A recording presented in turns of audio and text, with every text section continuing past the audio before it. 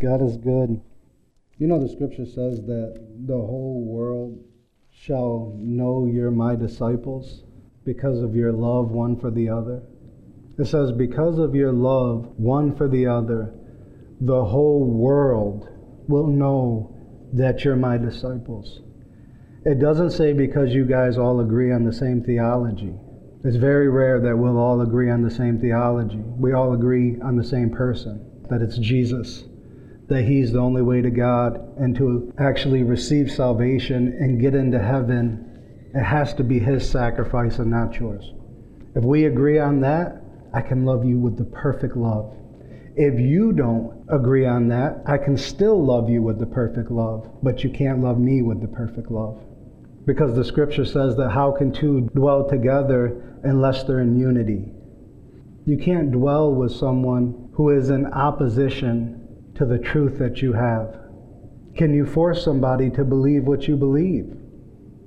No, you can't. That's why the Apostle Paul would go on to write, if a man's going to be ignorant, let him be ignorant. That's why Jesus would say, don't cast your pearls among swine, lest they trample it and then they turn on you. And sometimes we try to give something very valuable to someone who doesn't esteem it, and then we're surprised when they trample on it and then try to attack us. When Jesus said, don't do that. According to the Word of God, Jesus didn't say the whole world will know that you're my disciples because of how much you love them. See, the Father loved humanity, the people in the world, enough to die for them. His affection is always towards them. But His affection is towards them, but it's in us. How is it released one to the other? One to the other. Jesus also said something. He said, I came to give you life, and life to the fullest, or life more abundantly. If Jesus came to give us life, and you ask yourself, what is my reason in Christ for existence? Why am I here? These are my personal beliefs. I don't believe my mission is any different than Jesus' mission. Because Jesus' main mission was to come so that we could have life and have that life to the fullest. Once we have a full life, you can actually give out of what you have because you're no longer deplete. Because your assurance for salvation and your assurance into the fullness of God doesn't come from you, it came from Him. It's the resting place that the world is seeking to enter into through alcohol, pornography. They're seeking to find that satisfaction in some way to find comfort from affliction or torment. I'm no longer tormented. I'm no longer afflicted. I have a sound mind. I have peace that passes all understanding. I have a covenant that I myself can't break, that was written with the blood of God's own Son. God did this for me. He did this for me so that I could see Him and then in return reveal Him to you. So that as I know I'm loved, I can release love. So that the whole world will actually know that I'm a disciple of Jesus. Look at the way they love one another. They can disagree and they can still love each other. Let me tell you, loyalty isn't proven when we both agree. Love isn't proven when we both agree. Loyalty is tested and proven when we don't agree. When we don't agree, yes, I'm still loyal and I still love you, but we have a disagreement. If you're rooted and founded in the person of God and not just the things of God, your love will remain. It's possible to have an experience with God and seek the experience instead of the one that gave it. We've all been there. Lord, just bring a deeper anointing like before. So we come in and we pray and we're asking God for an outpouring of the Spirit that moves our flesh but can't quench our spirit. We have waters inside of us that we can draw out at any time, and we're waiting for something to come upon our flesh to tell us that He's here. He's always been here. He always will be here.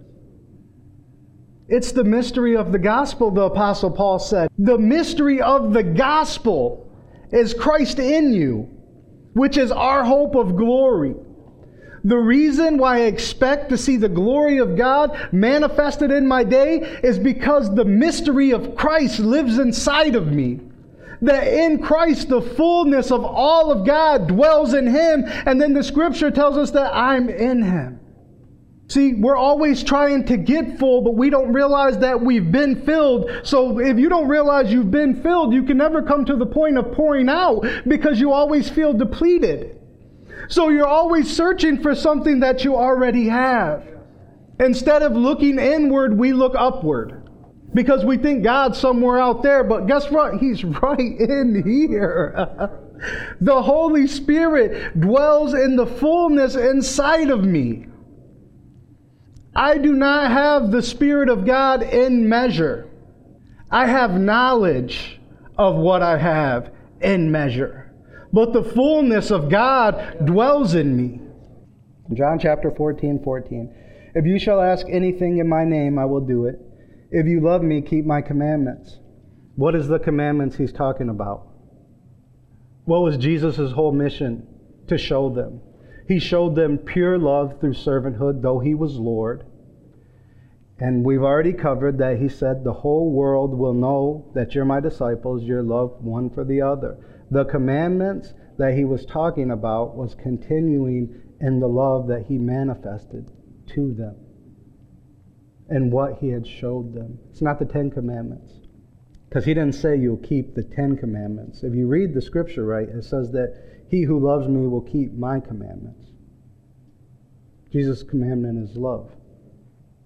And I will pray to the Father, and he shall give you another comforter, that he may abide with you forever.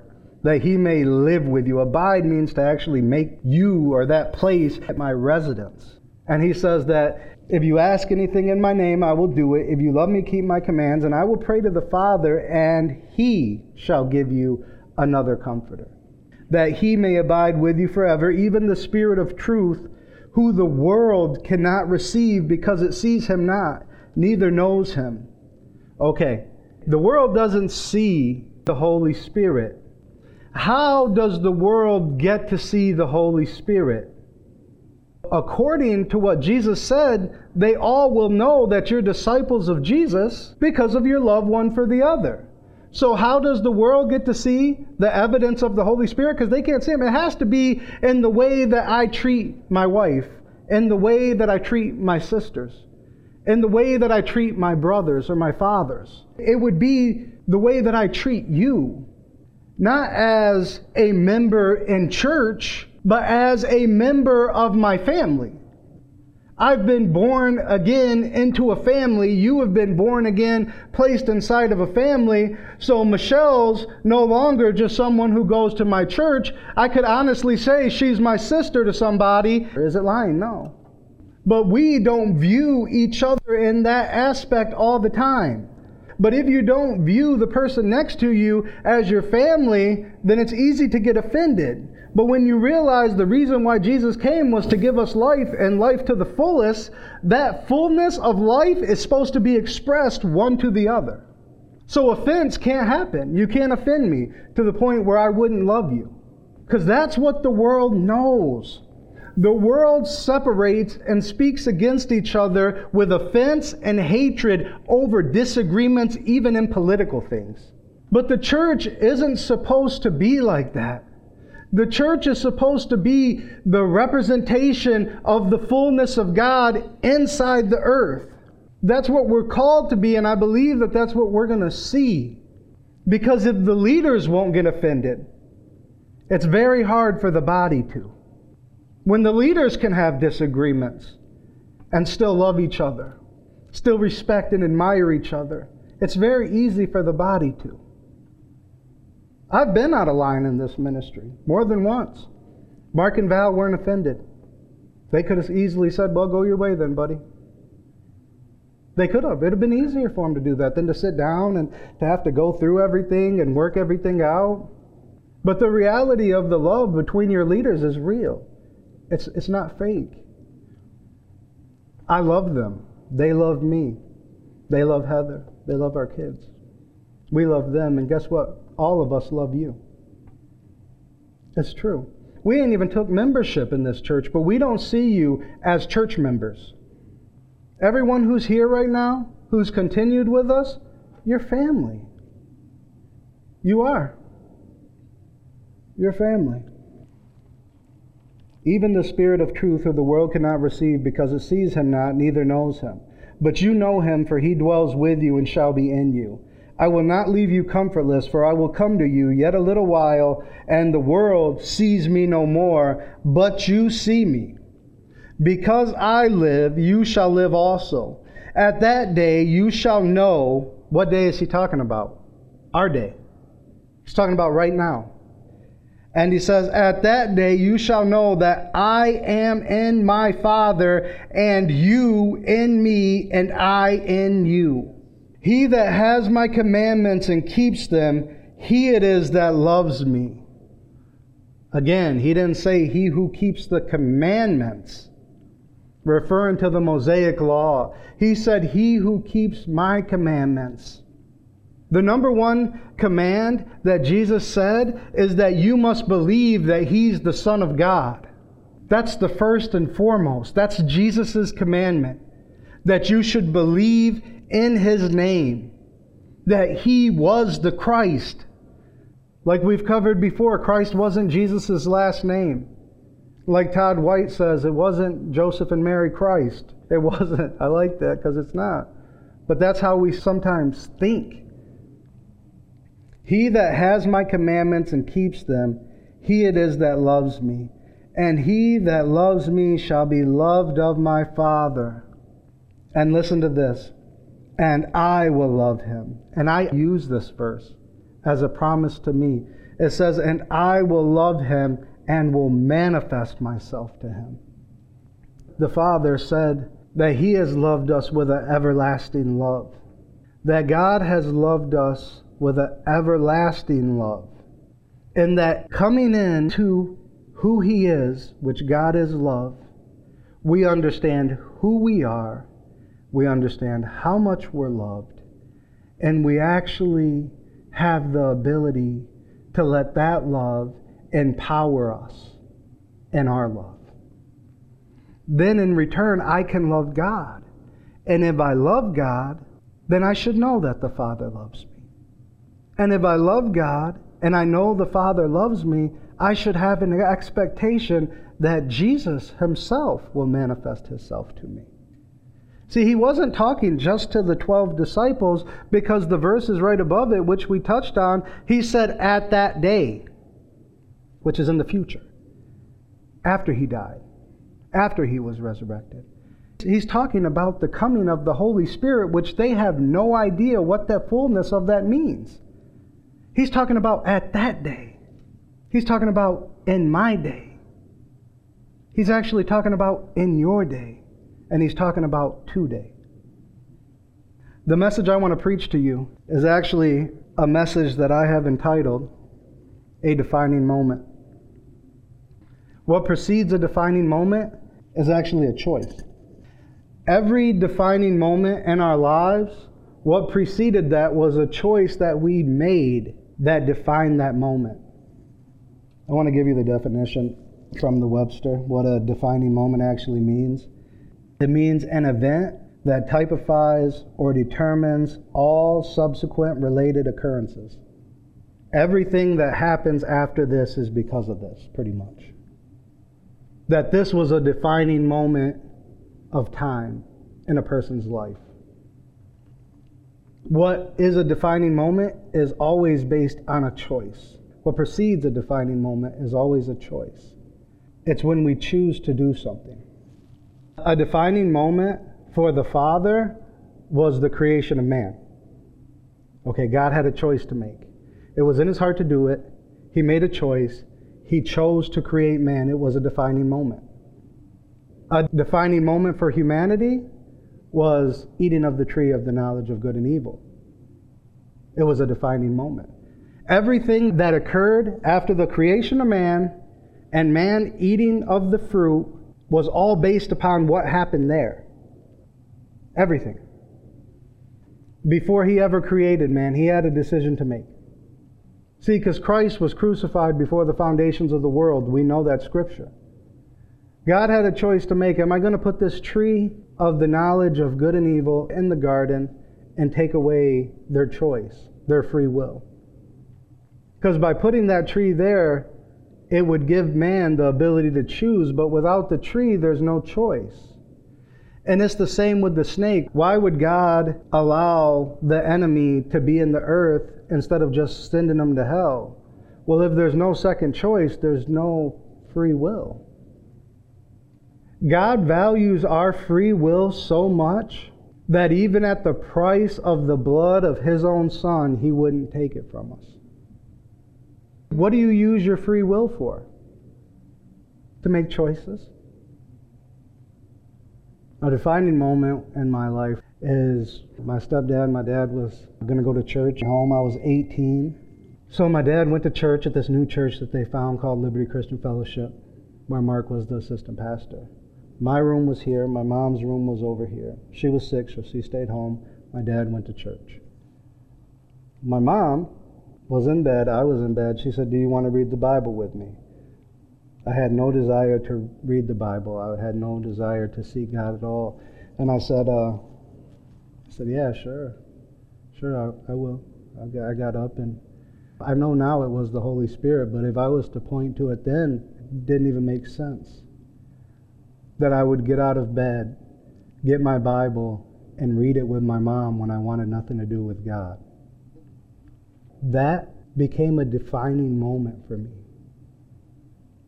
I said, "Well, where do you want to read?" And she said, "The New Testament." And I said, "Where is that?" Well, she said Matthew, and she said, "It's in the New Testament." And I said, "Where is that?" And she said, it's the second part of your Bible. So we started reading in Matthew. I think we got to chapter 7. She got up when my dad got home, and I didn't move till I was done with the book of Mark. See, my choice and my willingness to yield to what the Holy Spirit was doing through my mom and actually calling me to the Word, my choice became a defining moment in my life. 2 weeks later, I'd meet a man named Mark Testament. A month after that, I would actually start attending his church. About 6 months after that, I would meet the wife of my youth, the mother of my children. And it all stems back to that one moment that became a defining moment in my life. We can look at it now and we say, "Wow, that was such a powerful decision that you made to get up and read the Word." All I did is yield to what the Holy Spirit was putting inside me, or drawing me to, because I didn't even have the Holy Spirit at that time.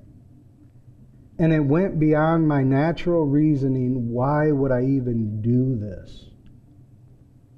The moment that I stepped over and did it, my whole life has been empowered in that direction. It becomes a defining moment. Let's turn to the book of Hebrews, chapter 5, verse 8. 5, the number of grace. 8, the number of new beginnings. I like that. Who don't like that, huh? Grace is the new beginning into the fullness of God.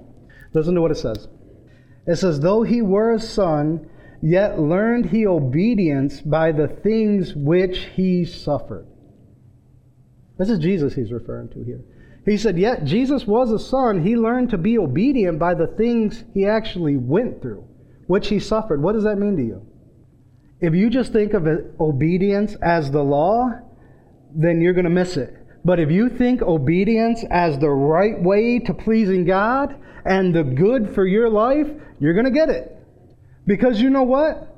We all have learned obedience through the things which we went through. We learned to be obedient because of the things that didn't work. Have you ever started a diet and the first week is horrible? And all you want is junk food or whatever, and you feel like you're denying yourself, but you're not denying yourself. You feel like you're suffering because you're denying yourself, but you're not denying yourself, you're denying the flesh. Jesus learned obedience through the things that he suffered because he actually denied the flesh. And he chose what was good. If God's leading us to do something, whether it's lose weight, whether it's draw closer to him, regardless of what it is, if he's put something on our heart to do, it's usually not the easy way. Because we're going to have to resist the temptation of our flesh. And you can feel like you're suffering when you tell your flesh no. But you learn what is good, what is pleasing, and what is acceptable to God. And the life that Jesus has for us is a life that's full of abundance. See, any day can become a defining moment for your life. I was talking to my cousin Jesse and I told him, every choice that we make empowers the next choice. And I was telling him Tuesday, I went over to my mom's. I haven't been eating red meat, processed sugar, or deep fried foods. So I'm eating red meat now, but up until Tuesday I wasn't. So that'll have to be explained at a later time. I went to my mom's and she made spaghetti. And she has meat in it. And my mom is the best cook in the world. She really is. I'm not just saying it. My sister-in-law, Melissa, says that she can take water, flour, put them together, and you're like, where'd the fish come from? She calls her the Moses of cooking. Just fish appear, But I was over there Tuesday, and she made spaghetti, so I ate some spaghetti. And then, I'm not eating sugar. But Heather comes home with Girl Scout cookies from work. The last choice I actually made, which was the wrong choice, empowered my next choice. So since I already ate the spaghetti, I might as well go ahead and eat the Girl Scout cookies. But I was telling Jesse, if I would not have ate that spaghetti, I wouldn't have ate those cookies. Because my previous choice would have empowered my next one. That's why one choice can become a defining moment in our lives. That one choice to accept Jesus and reflecting back to what that decision meant then, what it still means now. That was a defining moment in all of our lives that are here. Every one of us could be in a different place right now. That single choice put all of us here together right now. That means all of us from different areas, different walks of life, that one choice was a defining moment that brought all of us together. Us outside of that choice, none of us are here. But that's the reality, that one choice can become a defining moment. That even if you've been walking the wrong way for years, that one good choice to go the right way can actually become a defining moment. It can take the momentum that you were going and traveling the wrong way, and it can bring it to a halt. And as soon as you decide to go the right way, it will actually empower you into the next step in the right direction. It's the power of a choice. It's the power of our free will. And it's different because now it's the power of the Word of God that's inside of you, put there, placed there by the Holy Spirit. So now your spirit is in cooperation with God's Spirit, and they're both in agreement to the Word. I'm more than a conqueror through Christ who strengthens me. Now God is inside of me in fullness. The Holy Spirit is inside of me in fullness. Is there anything I can't do? That becomes the question. But Satan tries to lead us with this question: what can you do? The question becomes, I can do all things through Christ. What can't I do? I can trample on powers and principalities. I can overthrow the powers of the enemy, that no harm may come to me. That's a promise that I have. And it's more than just a promise, it's a present reality. Because my first choice into that will empower the next choice over that. My first choice into that, your first choice into that. Which this is what I see that you have said about me, Lord, because my name is written in the Lamb's Book of Life. Because when they came back in that same scripture, they said, Lord, even the demons submit to us in your name. And he said, don't rejoice because the devils submit to you, but rather rejoice because your name is found in the Lamb's book of life. My name, your name is found in the Lamb's book of life. Therefore, devils and demons have to submit to me. And when the enemy tells me he's going to harm me, it's actually laughable because God said that I am going to overthrow him and that no harm may come to me. But it works on the reverse too. You're moving in confidence, you're moving in the Holy Spirit, and then all of a sudden an obstacle comes in your way and you're moved with fear.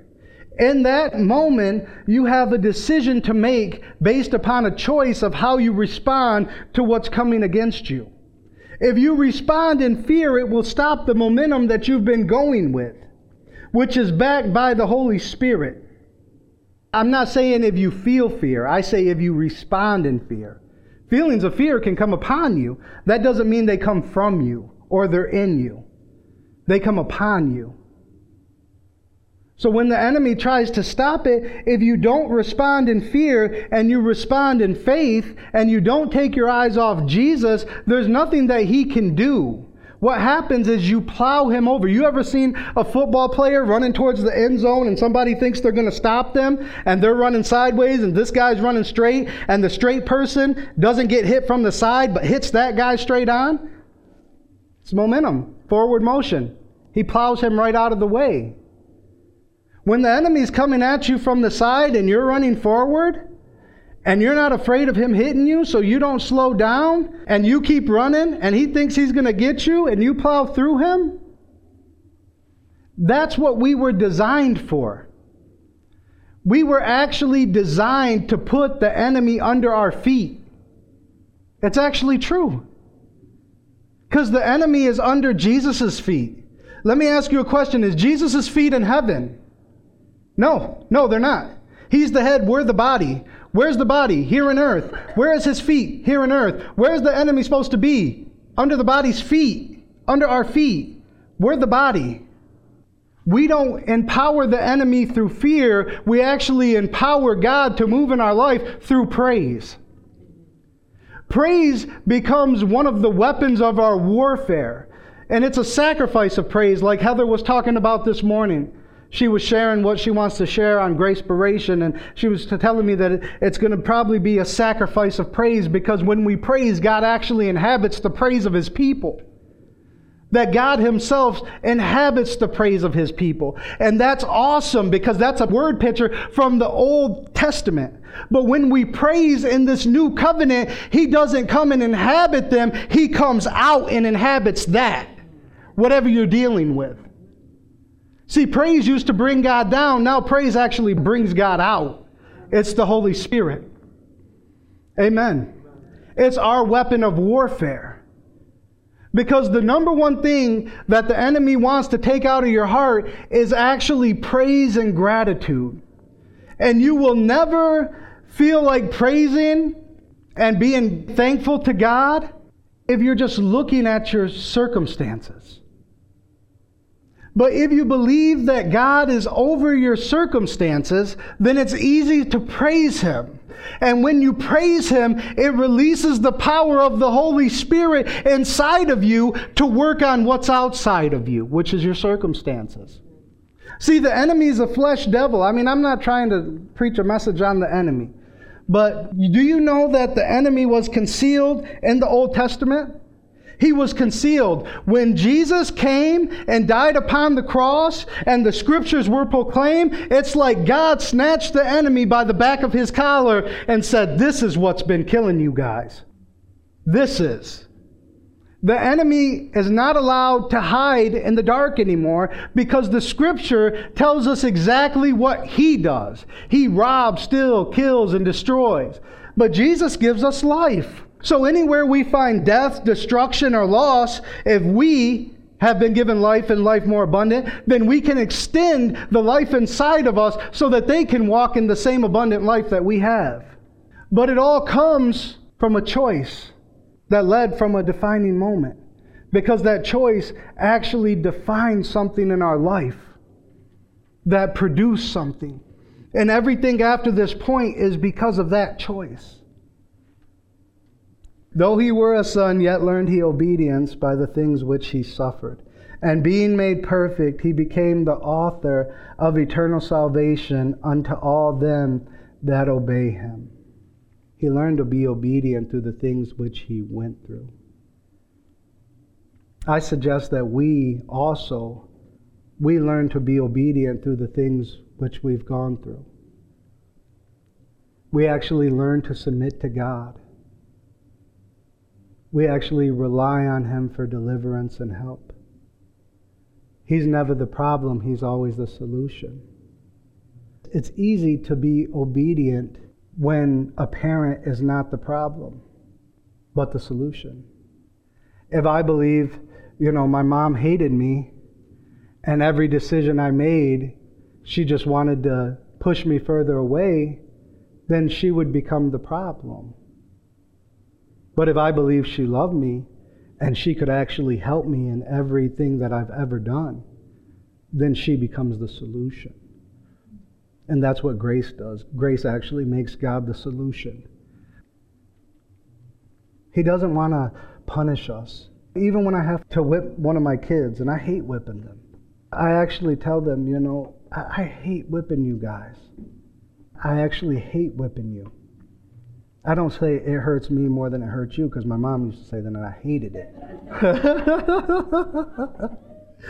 It's true. I hate whipping them.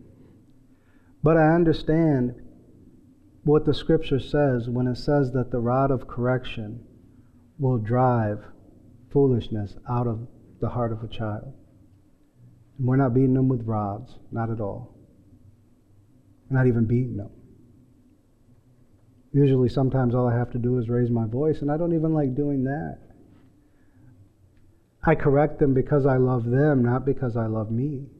Their choices don't affect me. If they want to run with a knife and stab themselves, it don't affect me. I mean, it does now, but because I'd have to take them to the hospital. But I mean, it literally, it would hurt them. The reason why I would correct them is because I don't want to see them hurt. And that they can actually learn obedience the right way through denying their flesh what it wants. I think that's the suffering part. And we know it was, because Jesus said himself, the spirit is willing, but the flesh is weak. You find him in the Garden of Gethsemane, and he's actually praying. The first time he says, Father, if there's any other way, take this cup from me. And he repeats that 3 times. And the Bible says that he was actually sweating blood.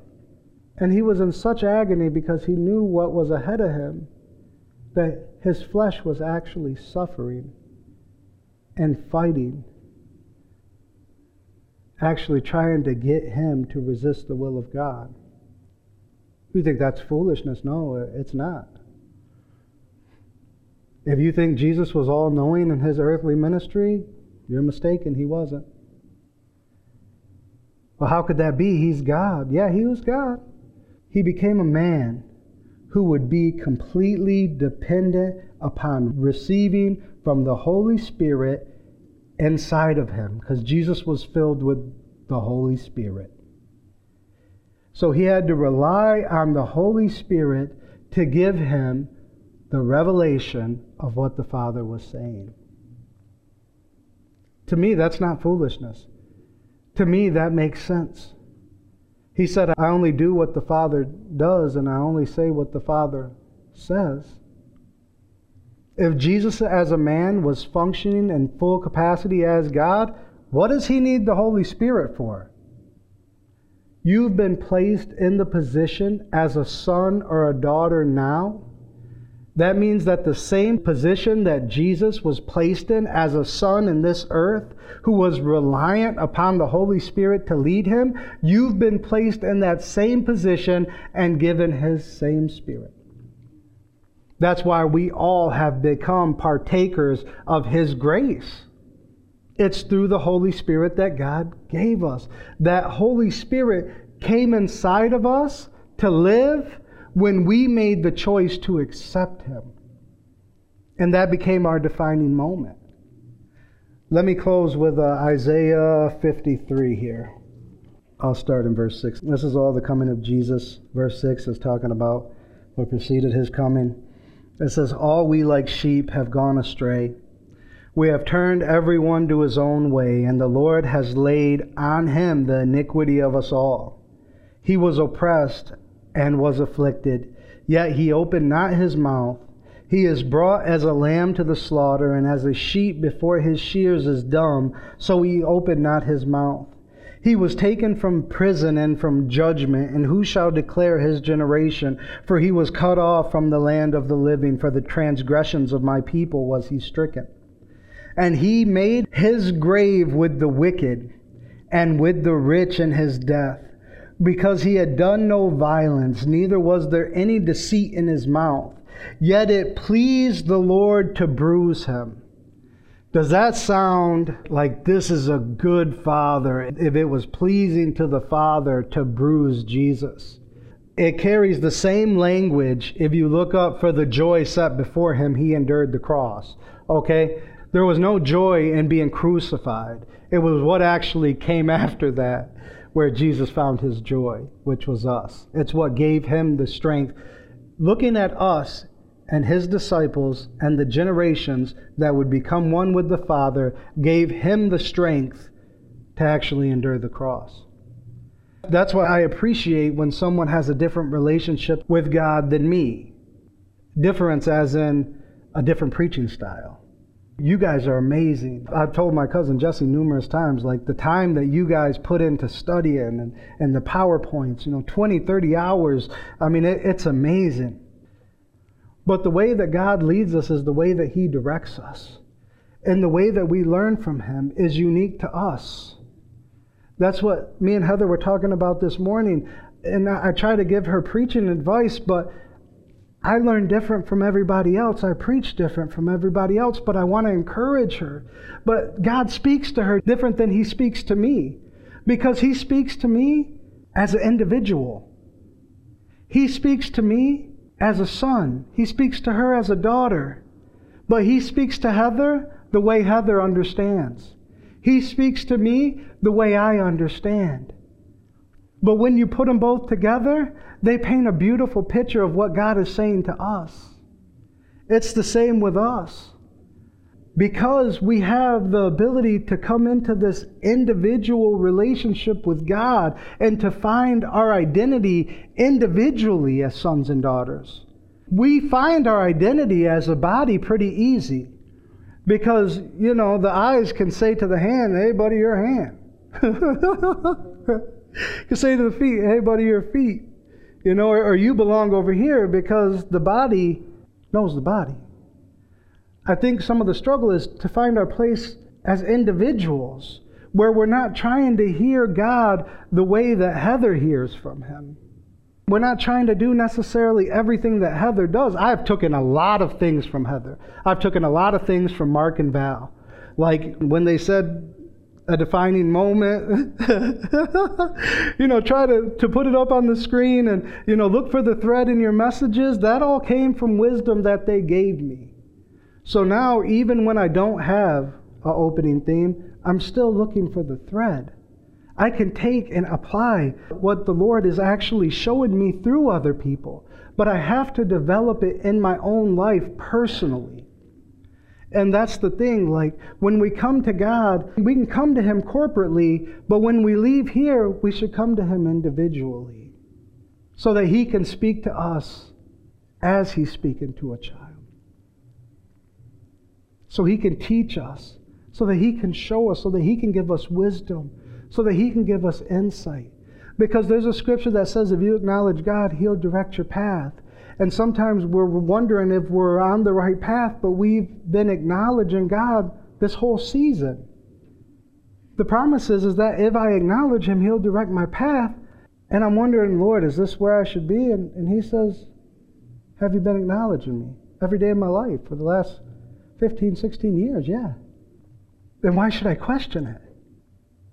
Because we have a promise. He was taken from prison and from judgment. And who shall declare his generation? For he was cut off out of the land of the living. For the transgression of my people was he stricken. And he made his grave with the wicked, and with the rich in his death, because he had done no violence, neither was there any deceit in his mouth. Yet it pleased the Lord to bruise him. He hath put him to grief. When the Lord shall make his soul an offering for sin, he shall see his seed. He shall prolong his days. When the Lord shall make his life an offering for sin, he shall see his seed. He shall see the length of his days. We're his seed, and these are still his days. And the choice that we made to accept Jesus, the choice that we made to accept the Holy Spirit, those were defining moments in our life. And we should, just like Jesus said, because the Father loves us and because we have kept his command, which is to believe in him and to love one another, because we've kept those commands, we should fully expect to see Jesus manifested to us. Because he said, I will manifest myself unto them. And the pleasure of the Lord shall prosper in his hand. He shall see of the travail of his soul, and shall be satisfied by his knowledge. Shall my righteous servant justify many? For he shall bear their iniquities. Therefore will I divide him a portion with the great, and he shall divide the spoil with the strong. This is the Father speaking about Jesus, and he said, because he poured out his soul unto death, I will divide his portion. I will give him a portion among the great. Who is great? God. Right above this, it says, all we like sheep have gone astray. Therefore will I divide him a portion with the great. Was any of humanity great? No. So who is God referring to as the great? Himself. He became part of the Trinity. He was placed back to his original place, except this time he was actually set to glory. And everything of the Father has been entrusted to the hands of the Son. And listen to what it says. Everything of the Father has been entrusted to the hands of the Son. We understand that because the Scripture says, therefore will I divide him a portion with the great, and he shall divide the spoil with the strong. What does the Scripture say? Let the weak say, I am strong. We are more than conquerors through Christ, which strengthens us. That means that if you're in Christ, you're more than a conqueror and you received strength. You've actually received a portion because the Bible says that he shall divide it among the strong. And it says that we're co-heirs with Christ, and this scripture makes sense. That we've inherited on Jesus' level. Because of us? No. Because of Jesus. Just based on the simple choice that we made to accept him. It was a defining moment in our lives. Therefore will I divide him a portion with the great, and he shall divide the spoil with the strong, because he has poured out his soul unto death, and he was numbered with the transgressors, and he bare the sins of many, and made intercessions for the transgressors. It's easy to get lost in the moment and actually to forget a moment that meant the most to you. It's easy to get your eyes off of that because our whole lives are a progression of events that have produced where we're at, that were based on choices we made. It's easy to neglect or to overlook one of the decisions we made that actually led us to this place. But the greatest decision that we made that have led us all here is actually accepting the grace of God. And that because of this grace, I have a position in the Father that was given to me through his Son. I'm empowered because of the Holy Spirit. I'm empowered to live a victorious life. That even when I see defeat, I don't have to face defeat. That I could actually be more than a conqueror through Christ because he wants to give me his strength. The strength of Christ was the Holy Spirit. So because I have the Holy Spirit, I have the same ability to access the strength, which was grace, that Jesus walked in. That we're not limited to where we're at. Because today we can make a choice that can set us in a different place. That the things that God has been showing you to do, that the moment that you make the decision to pursue it and you step that direction, just like Susan said, it wasn't until the children of Israel actually took the first step into the Red Sea that the sea split. When we choose to take that first step in the right decision, that choice will empower our next. It doesn't matter if we've been going that way for a long time. One choice in the right decision will empower the next because we've been empowered by power itself, the Holy Spirit. Amen? Amen. We want to thank you, Father. We thank you that you have called us to victory. We thank you that as you lead us and guide us into all truth, that we've been set free, we've been delivered, Lord God. That we are actually more than conquerors, that we can love each other with a perfect love the same way that you loved us. That everyone who sees us will know that we belong to you and we've been taught for you because our love will become evident everywhere around us. That the choices that we make would empower to move us in the right direction. That we would actually understand the benefits of obedience.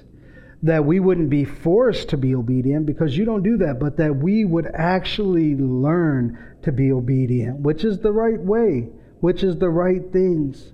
That when the flesh tries to rise up in any of us, that the Spirit of God, which is greater, would push us towards that high calling which is in Christ, and that we would forget our past failings because you don't remember them. And that more than anything, we would strive for unity in this place, Father.